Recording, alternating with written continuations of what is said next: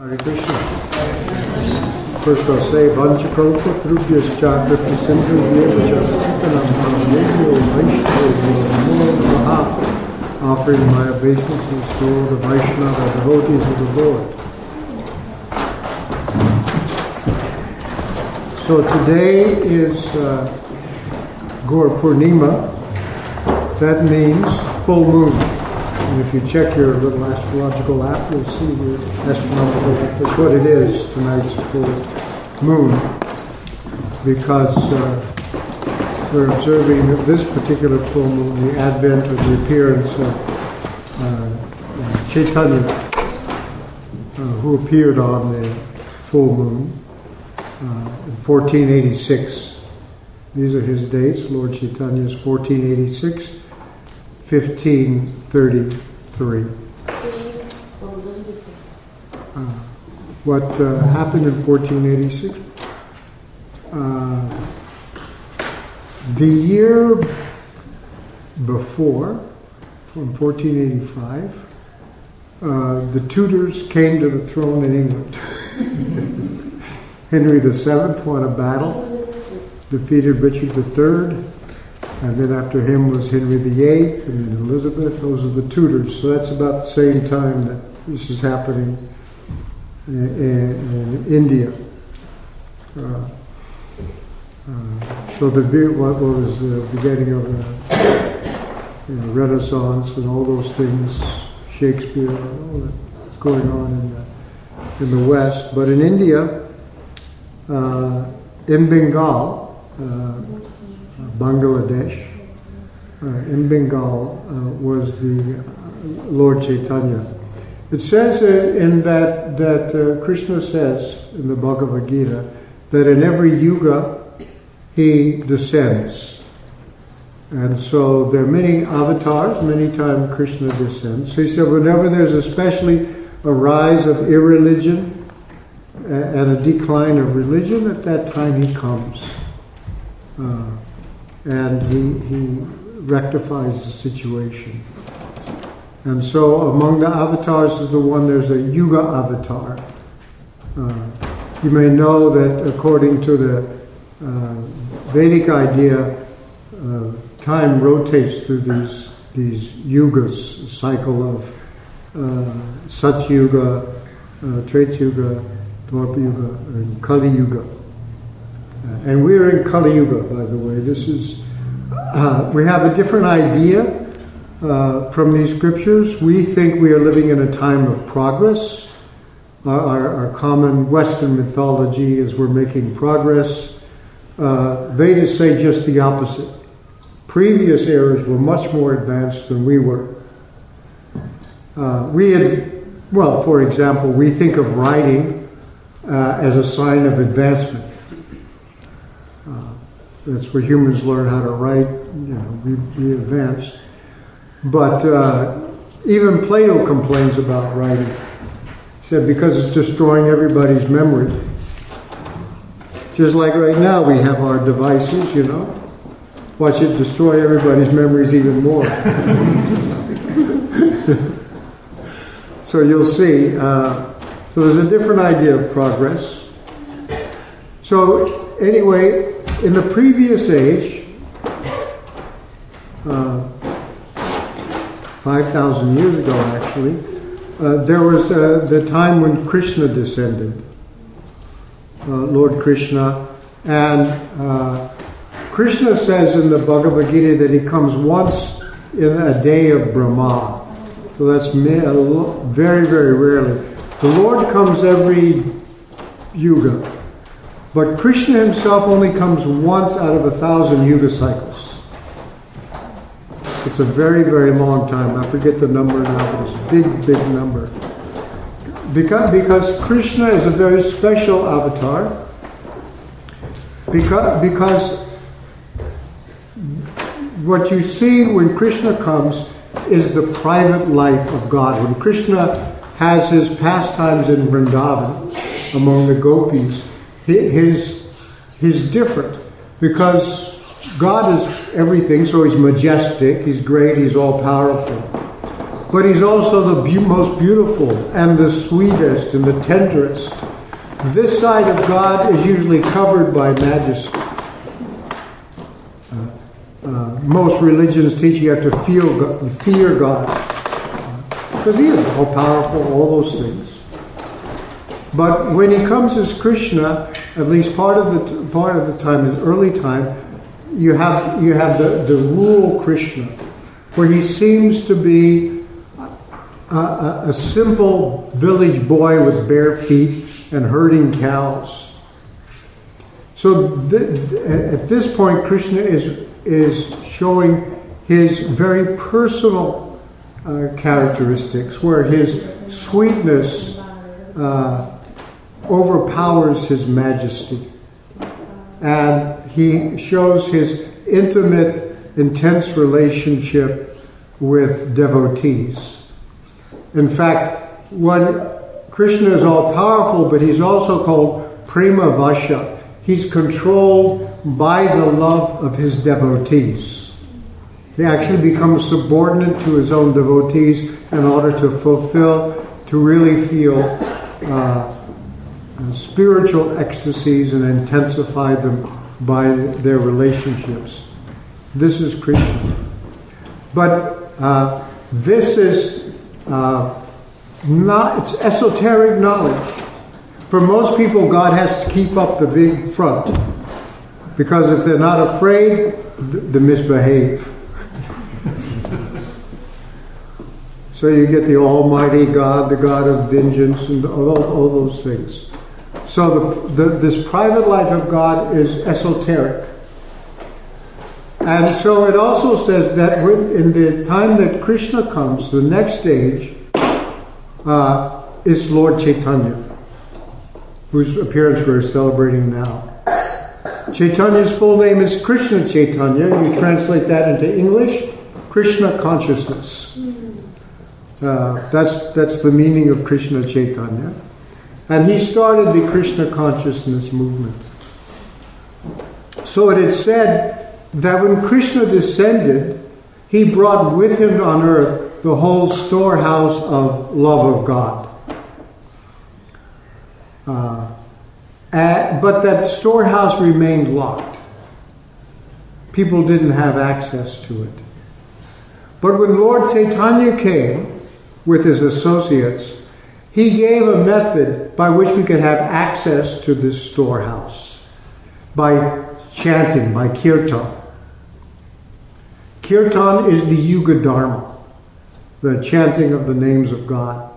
It's simple, accessible, easy to get to, and actually offers one a very, very powerful means of purification and clarification of consciousness. And so this is when Lord Chaitanya and his associates came. The storehouse of Krishna Prema, of love of God, came, but it was locked. Lord Chaitanya and his associations broke it open and distributed the contents. They plundered the storehouse, passed it out to everybody, and they didn't care whether somebody was qualified or not. They just did it. So this is our understanding of who Lord Chaitanya is. He comes in a pair with Krishna.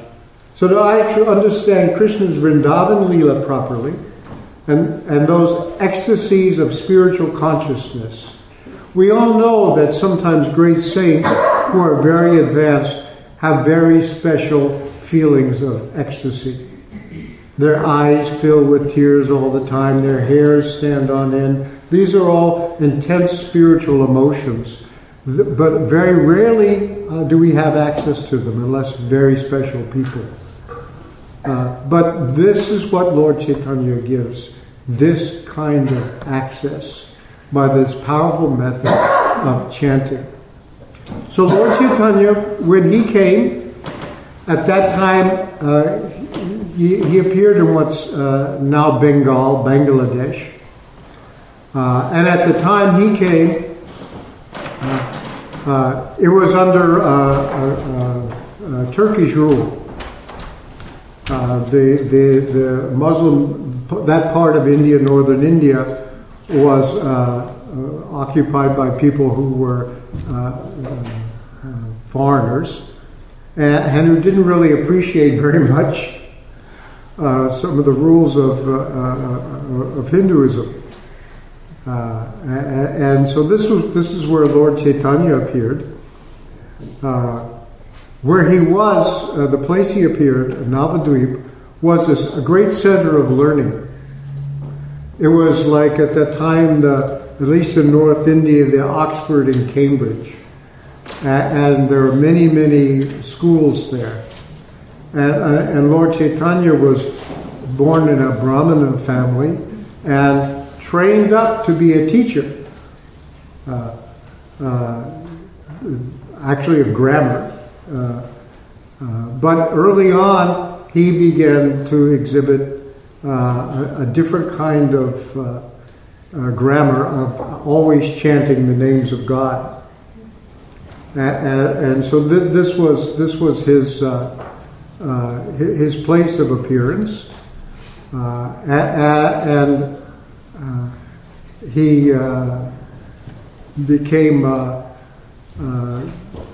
very, very young. He began to exhibit these extraordinary symptoms of ecstasy, of crying all the time, of shaking, of hair standing on end, and had the effect that when anybody was near him, they would start to feel the same thing just by being close to him. And so he began to get some followers, and they began to chant, have all-night kirtans, all-day kirtans, kirtans inside, and then taking the kirtans out on the street.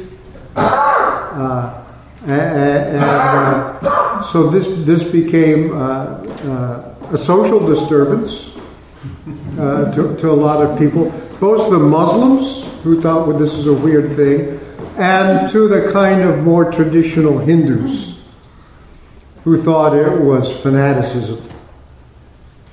They said, why are you chanting? You're brought up, you're trained properly, you're an academic, now you're chanting and dancing with these fanatics. Why is that happening? So that was a bit of the disturbance he caused. Then Lord Chaitanya became renounced. He took sannyas, and at that time he made his headquarters in Jagannath Puri in Orissa. That was at that time there was a Hindu king, Maharaj Prataparuja, in Jagannath Puri. That's where the famous Jagannath deities are. Of the deity of Krishna, Balaram and Subhadra. We get our English word Juggernaut from Jagannath. In the United Kingdom, these big, 72-foot trucks are called juggernauts. Because juggernauts come to mean in English unstoppable force. Because Jagannath is famous. He has a temple in Jagannath Puri, but once a year there's a Rath Yatra, a car festival where 3 big, gigantic carts take Jagannath out of the temple and onto a parade. So Lord Chaitanya used to participate in that. It happens at the beginning of the rainy season, and all his followers from Bengal would come down and have a big, huge Rath Yatra festival. So that was also how he spread the chanting of Hare Krishna at the Jagannath festival. And to this day, the house that he stayed in, all these things are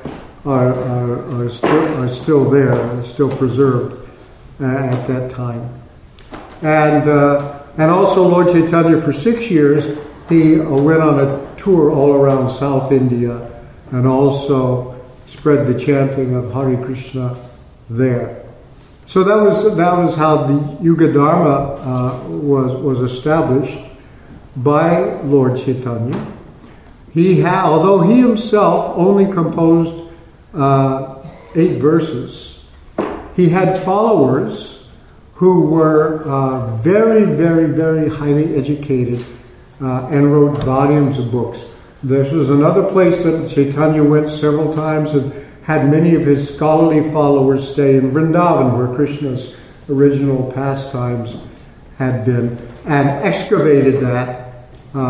All those places of pastimes were almost lost. Vrindavan was almost forgotten, and it was revived by Lord Chaitanya and his followers, and made the place, is still today a place of pilgrimage, but all that is due to Chaitanya, that Vrindavan is still a famous place of pilgrimage at that time, and his disciples established many of the temples that are still there to this day. The deities had been moved again. There was some hostile government comes in, and they had to take them away, because sometimes some of the Muslim rulers would destroy the temples and destroy the deities and so on. So a lot of the deities are in Jaipur rather than in Vrindavan now. But some of the temples are still there. Some have been chopped down. So this was what Lord Chaitanya did. And it was predicted that one day this process of chanting would spread all over the world. And that happened in our lifetime. The actual preparation for this really, Lord Chaitanya's teachings were there in India and were preserved and propagated through chains of teachers like that. But there was a revival in the 19th century with people who had the idea that it's supposed to go all over the whole world. And there was one of our previous spiritual masters, Bhaktivinoda Thakur, who was educated in English, was a worker for the state, a minister for the state. At that time it was British occupation in India, but he was educated and was in a sense a world citizen. And he began to write in English.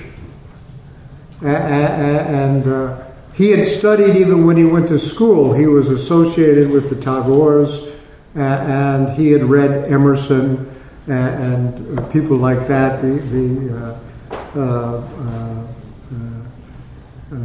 Unitarians, very liberal, and so he had the idea that this should be carried around the world.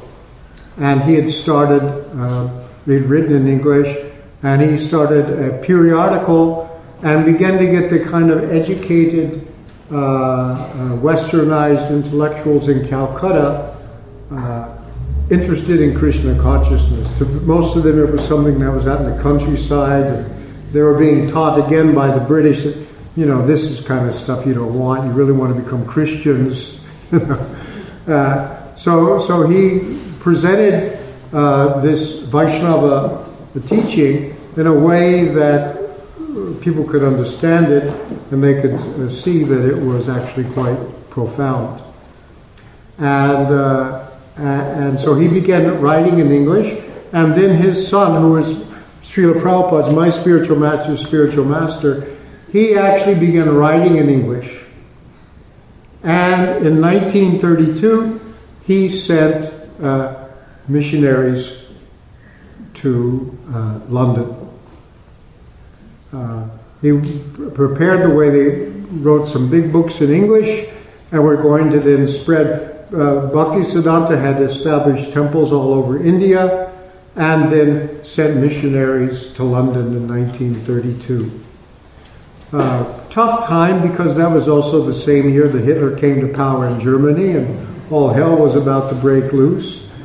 But they had actually had land in London for a temple, and had gained followers in Germany, and had some German scholars very interested.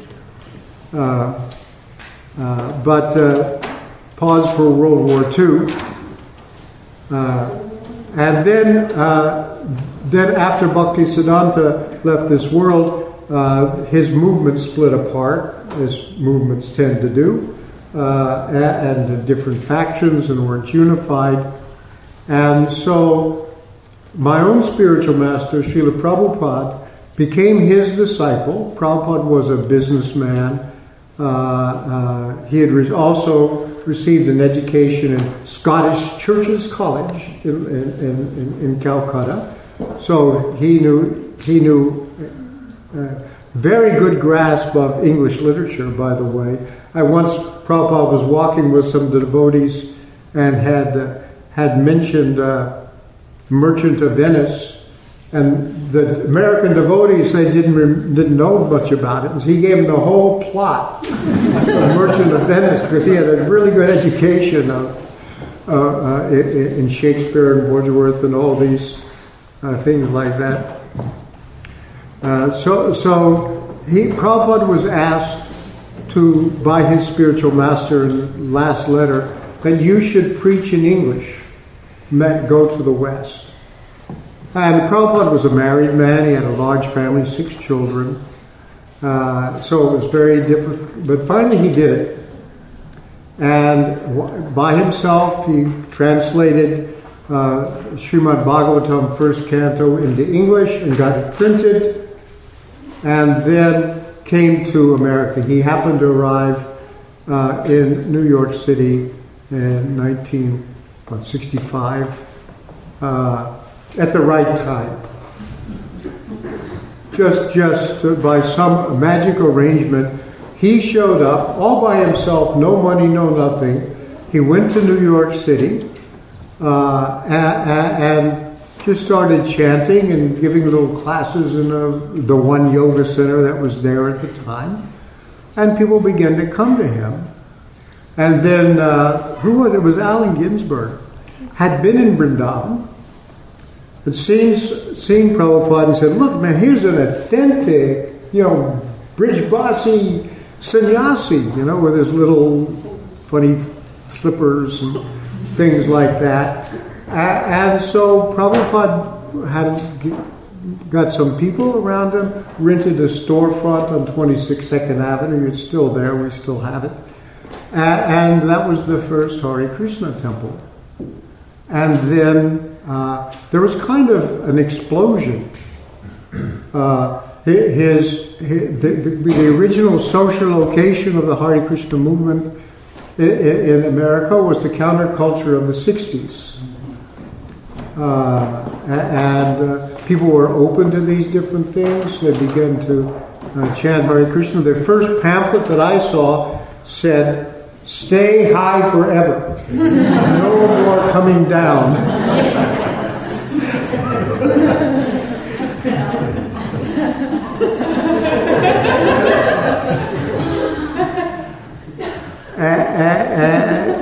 And Allen Ginsberg, Prabhupada, then some devotees ended up in San Francisco. And they're thinking maybe we should open, they were going to go to India, and they thought, well, maybe we should open a temple in San Francisco. We needed to raise some money. So they were kind of well connected in some ways with the counterculture. And there ended up this mantra rock dance in San Francisco, where Prabhupada had major building, and there was Big Brother and the Holder Company and Moby Grape and these other bands are also there. And Prabhupada came on stage with Allen Ginsberg, and everybody chanted Hare Krishna in the mantra rock dance. And Allen Ginsberg said that chanting Hare Krishna is very good for stabilizing your consciousness when you come down off LSD. And so when the temple would open in the morning in New York and San Francisco, there were all these people waiting who'd been tripping all night, ready to stabilize their consciousness. But in some ways you had to turn around, because the rules of Krishna consciousness No eating meat, fish, or eggs, no illicit sex, no intoxication, no gambling. Well, that sounded a little different for people. It was a little tough transition like that. But that's how it began. And then when Prabhupada got a following, then the next thing that happened, some of the people that opened the San Francisco temple went to London. And they met the Beatles. And they were trying to sneak in to Abbey Road Studios to meet them. And John Lennon's car pulls up and says, "Oh, hey, George is looking for you guys." Because Prabhupada had put out a record on the Happening label of chanting. When the Beatles had visited America, they had gotten the record, one of these LPs, with the old technology, remember those? the LPs. And they were interested. And so then Harrison took some of the devotees there, some very good musicians and singers, and on the Apple label they put out chanting Hare Krishna, and it became top of the pops. They were on.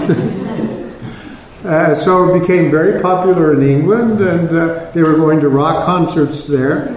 And then Prabhupada took the same group of people, brought them to Bombay. He took American devotees back to India. And he had a big, what they call a Pandal festival in Bombay, where you big tents out in the field and people come. And Prabhupada gave a lecture, and he had his Western disciples chanting.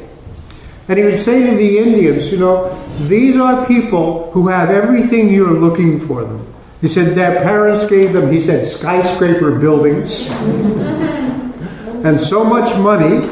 Their parents gave them all this stuff, and still they're not satisfied. What do they want? What you're giving up. That's what he said to them. And therefore then these devotees went chanting in the streets in various towns in India.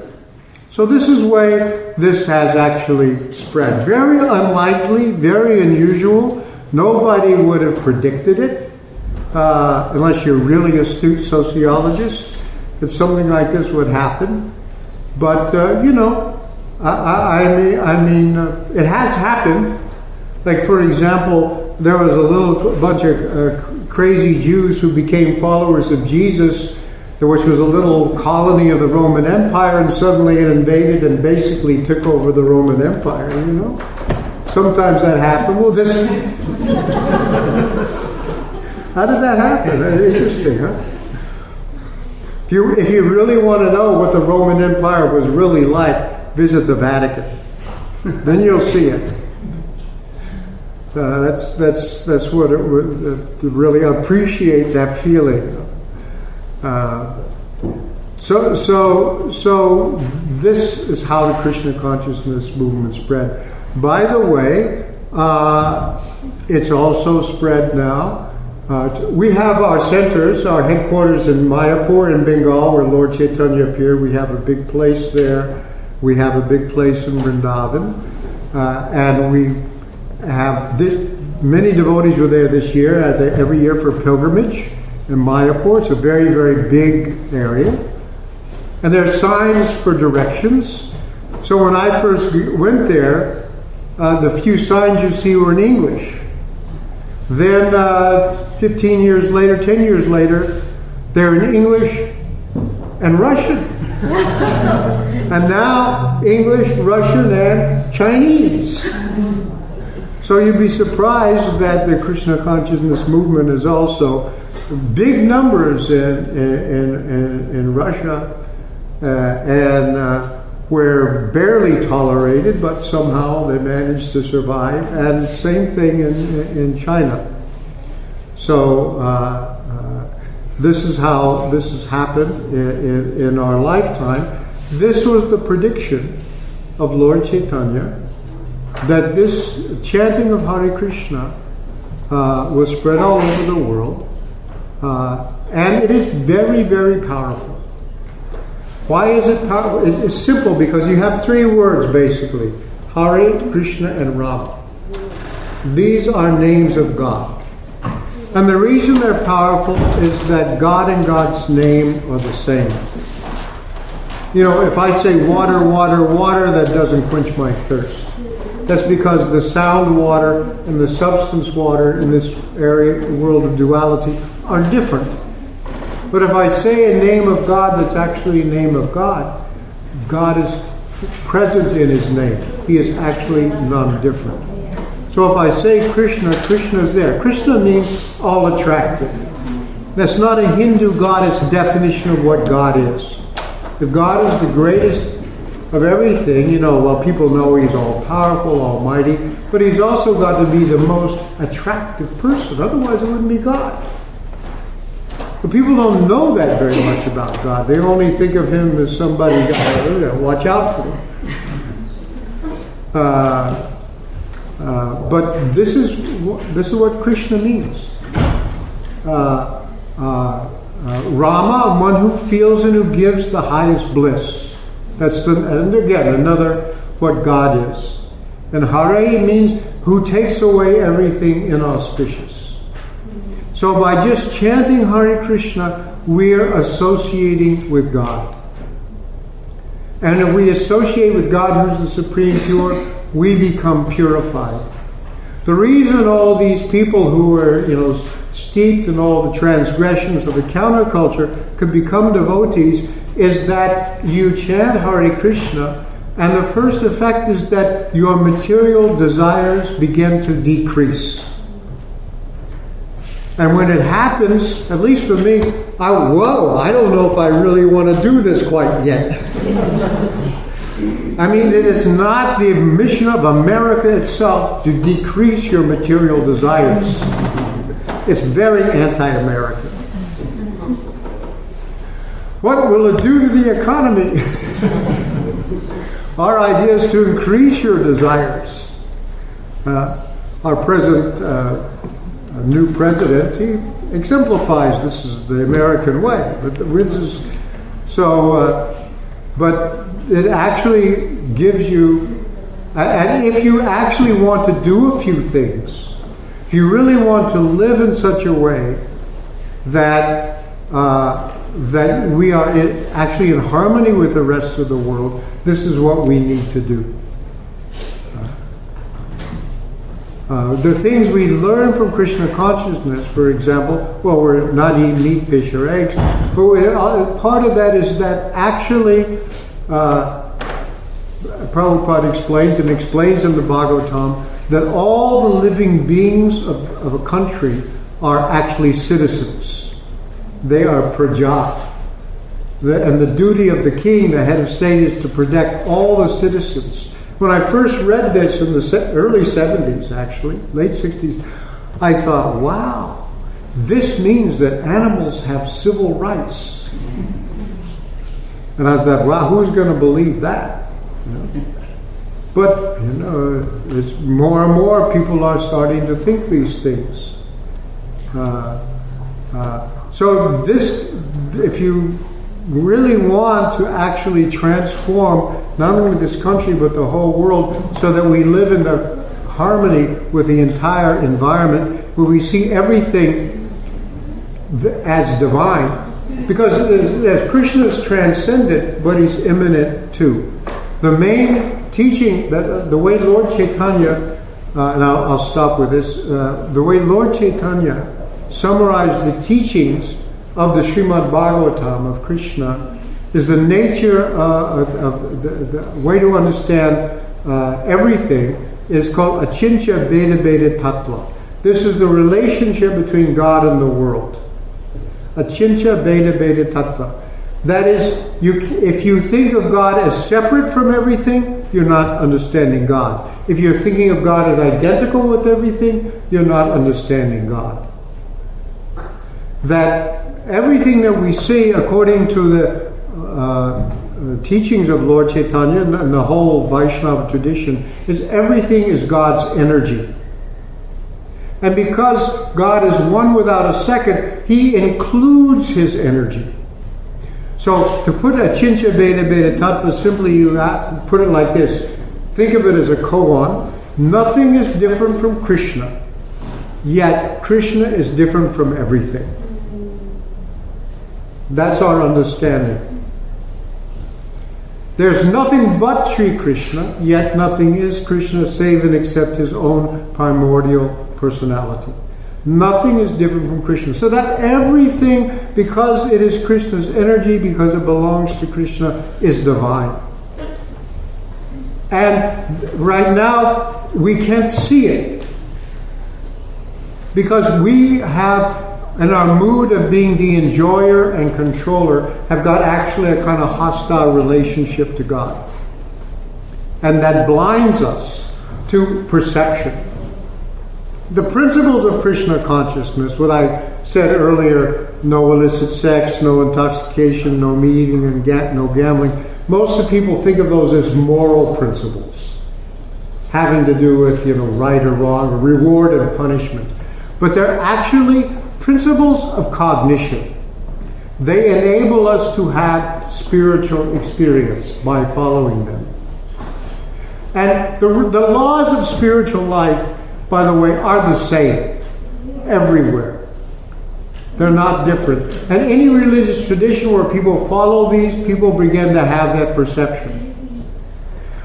Why? Well, for example, the Catholics don't believe, they believe that animals don't have souls. That's what they think. Why was St. Francis preaching to the birds? Or St. Anthony for the fish, another Italian. These people became very pure. They didn't eat meat, fish, or eggs because, they were austere. They didn't understand the same way we do, but they were austere. And they followed very strict monastic rules, and they could see. So you'll find that's why there's some convergence in all religious traditions. I myself, when I became a devotee, I had just finished graduate work in a religious studies program in a university. I studied many different religions, and when I met the Hare Krishna devotees, of course I felt like everybody else, they're out of their minds. But I got kind of interested, and I got some literature, and I began to read it, and I thought, wow, this is where everybody's trying to get. That was my perception. But if you took all the religions and you took what they were together at their highest level, what to me was their highest level, was spoken clearly in Krishna consciousness. That was my own perception. Of course, couldn't convince my professors of that, but that's another story. But it is really very, very inclusive. And Prabhupada never said to Christians, you shouldn't be Christians, just become better Christians. So there's really only one religion. And if you follow these basic principles, you will have these experiences yourself. It's a way for spiritual cognition. So this is, to me, it's had an effect. If you just chant Hare Krishna, it goes into the ether, it purifies sound, and everything else becomes purified that way. So whatever we can do to help this world, this is the highest welfare work. If you help other human beings, but you help everybody else too, because look what human beings are doing to the planet. And it's just out of uncontrolled greed. And the idea that we can enjoy, we can control, and that if anything we break, we fix it. You should see some of the plans people have proposed to deal with global warming. Technical plans. Instead of just like cooling it a little bit, No, we're going to get up there and geoengineer the whole world. Just watch. I don't think they know what they're doing. So save the planet. Save yourselves. Save the fish. Save the birds. This is what Lord Chaitanya has given us, something that enabled us to do. At least that's my conviction. Okay. Hare Krishna. Hare Krishna.